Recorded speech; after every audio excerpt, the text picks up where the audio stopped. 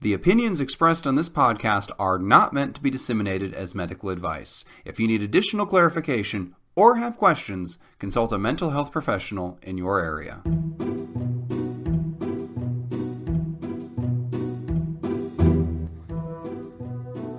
Sorry, just a second. Are we going to start? What's happening? Count us down one more time. No, we can't count down. We're recording. This is it.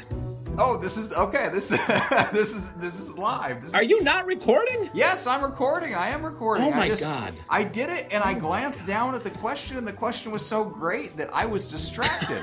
Hello, and welcome to another week of 10 Minutes to Save Your Marriage, the podcast where a comedy writer, that's me, and a psychologist. I don't want to be here. Try to solve your long-running relationship issues in 10 minutes or less. How are you doing today, Steve? I'm exasperated. I'm depressed. I don't know. How are you doing? I'm doing great because this question is really a good one. In fact, it's so long I haven't even read all the way through it yet. And I just glanced down and realized how daunting it was going to be to read. But I'm pretty sure length and quality are directly correlated. So this is probably going to be our best question ever. Here it is. All right. I, 26-year-old female, met my partner, 34-year-old male, in 2016, and we fell in love in 2017. We chose not to label our relationship until 2019 and move in together just before the COVID quarantine. We lived in different states for 2018 and 2019, but kept in close contact via text, calls, and visiting. Somehow we never fought until we moved in together. I cannot even remember being unhappy, upset, or angry with him during that whole time. My concern. Since living together, we have had many conflicts, including general living items, chores, cleaning up after ourselves, driving, and our philosophical views on the world, politics, treatment of humans, etc. We are working on addressing conflicts productively through better communication and avoiding certain conversation topics completely. I feel sad about avoiding political discussions because I am an avid news follower and I enjoy watching how it all shakes out. Either our conflicts or something else has caused our physical intimacy to go downhill, and it is mostly non-existent now. He is my first good love where he has had positive relationships before me. They ended for various life reasons, college or work. I'm not sure our relationship has legs for the long haul, but he is convinced I'm his end game. I don't really want to be without physical intimacy, but he doesn't want to open the relationship up again. The relationship was open up until we moved in together when we closed it. I love him, and still I'm becoming less happy in general as time moves forward. My question, do these conflicts, thoughts, feelings, and reactions sound normal? If not, how so? Any advice or thoughts on courses of action would be appreciated. And then there's a smiley face at the end. So there you go. Take it away, Steve. Holy smokes. There's a lot to bite into. I need to clarify one thing because I was jotting notes and I might have missed a turn there. Did she say she has not had successful relationships, but his have, and they ended because of school, work, etc.? Yeah, she basically, it sounded like he's had more relationships than her, but for her, this might be her first serious relationship. Okay. Well, he's got 8 years on her also, so that makes sense. But it was his or hers that ended because of work, school, etc.? His. Yeah, basically it sounds like he gets in a relationship and stays in it unless his life circumstances, make it move or go someplace else. Might be feeding you the answer a little bit here. Don't be cheating off my paper, Steve. Well, so, okay.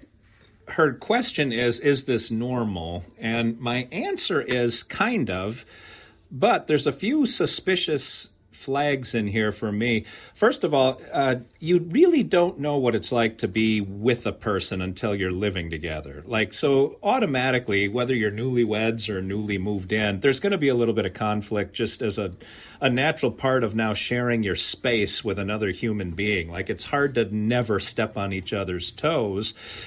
This is the one that confuses me, James. The fact that they were together, and I know they didn't love each other till 2017, the fact that they were together in love for 2 years before they, quote, labeled their relationship is a little suspect.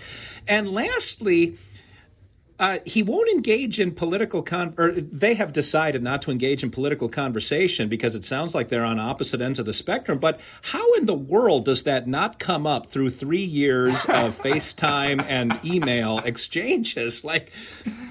So it's bizarre that deep foundational piece of her has never been volleyed between them. But the most suspect to me is that we were together for 2 years, and I guess the relationship was open, even though they were in love and didn't label it. I wonder...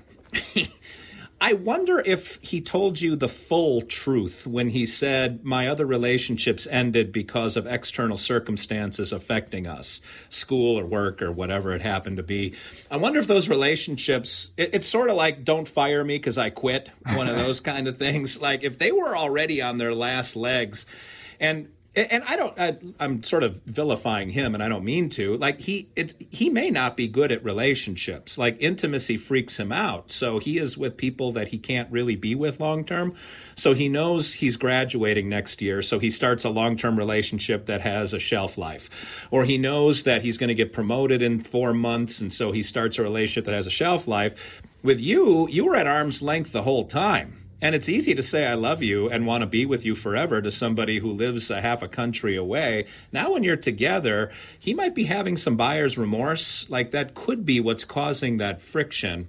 Anyway, the advice I have is, this is going to sound so trite, but I would really take a long look in the mirror and ask yourself if your values line up well enough now that you really know him to actually be with him. And there's no harm in saying no. It could be that you guys were good when you weren't living together, when you were just sort of at a friendly, intimate distance, but you're not good when it comes to really being in each other's orbit. And there's no harm in that. That doesn't mean either one of you is flawed. That just means that sometimes it's just not workable together. And you're only 26. You've got a little bit of life ahead of you. So that's my first piece of advice, is really decide, is this worth pursuing? And don't get caught in the trap of time served, where you're like, oh, geez, I have devoted 3 years of my life to this guy. I don't want to waste all that time. But you didn't really waste a lot of it. If the relationship was open prior to you two moving in together, you've really only wasted the last little bit here, just about when COVID hit, right? So anyway, that's my advice. I don't know enough about his side of the story to know if this is actually workable, but I would really encourage her to decide, now that all the cards are turned up, at least the ones that you'll ever see, is this still a hand that you're willing to play? What do you think, James? This is going to be my shortest, simplest, most direct advice ever. Break up. End of podcast, play the outro, that's it. I mean, this is, I can't recall a question we've had that's more clear cut. So first of all, you really weren't in a relationship before. So you weren't in the same place physically. It was an open relationship, so you weren't exclusively committed to each other. I mean, you basically had a long distance texting and FaceTime buddy who you occasionally hooked up with, right, if you were in the same place. And that's not a relationship at all. I mean, I guess some people might call it a relationship, but basically, when you moved in together and became exclusive to each other, that was completely different than everything you'd done up until that point.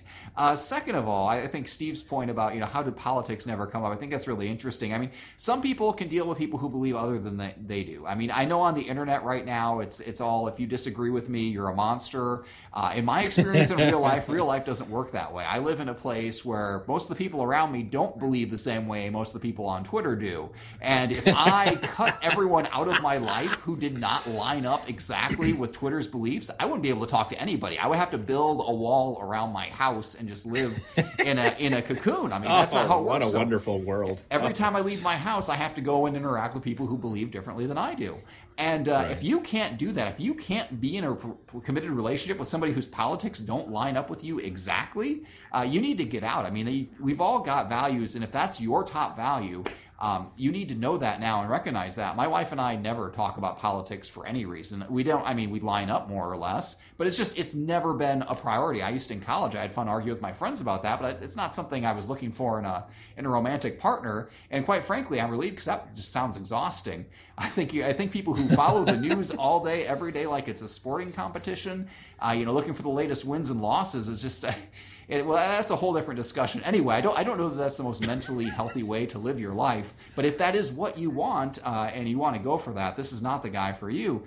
Next, I mean, you've already stopped sleeping together, and your relationship is essentially brand new. Like, you think it's going to get better in the long run. You think that passion is suddenly going to come back. So you move in together. The bedroom dies. The bedroom action is important to you. So this is another value that's important to you, and it's not there. No steps are being taken to fix it. And his solution is, it's okay. We'll stick it out. See what happens. Things will only get worse. I mean, I think that passion probably takes a dip anyway when you're no longer this, you're not both on your best behavior because you're living separately. You get together. There's familiarity there. You see his dirty underwear in the wash. Like, some of that's going to happen. Wow. But for it to go from a long-distance relationship to an in-person dead physical relationship, I mean, there's just nothing here. You don't line up politically. You don't line up physically. I don't know what you're sticking it around for other than the fact that he thinks you're the one. And that's kind of honestly, based on his dating history, it kind of sounds like he's a serial monogamist. It sounds like he sticks it out in a relationship until college ends or he moves for work or whatever. It sounds like he's probably had a lot of people who are the one. I think he gets in one relationship, gets comfortable, and that's it. But this guy doesn't have anything you're looking for at all. And I think you need to move on. And I don't think it gets any simpler than that. Closing thoughts, Steve? Yeah, I can't help but wonder if the relationship is still kind of open for him. But that's just the shadow in my mind on this. I'll leave it right there. Steve going unexpectedly dark at the end of the podcast. I like it. Well, if you have a relationship question you'd like us to answer in 10 minutes or less, send that question in to James Breakwell at explodingunicorn.com. That's Exploding Unicorn with the E. It doesn't have to be a marriage question. It can be boyfriend, girlfriend, coworkers, boss, employee, whatever you've got. Send it in and we'll do our best to answer it in 10 minutes or less. This has been another episode of 10 Minutes to Save Your Marriage, and that's 10 minutes of your life you'll never get back.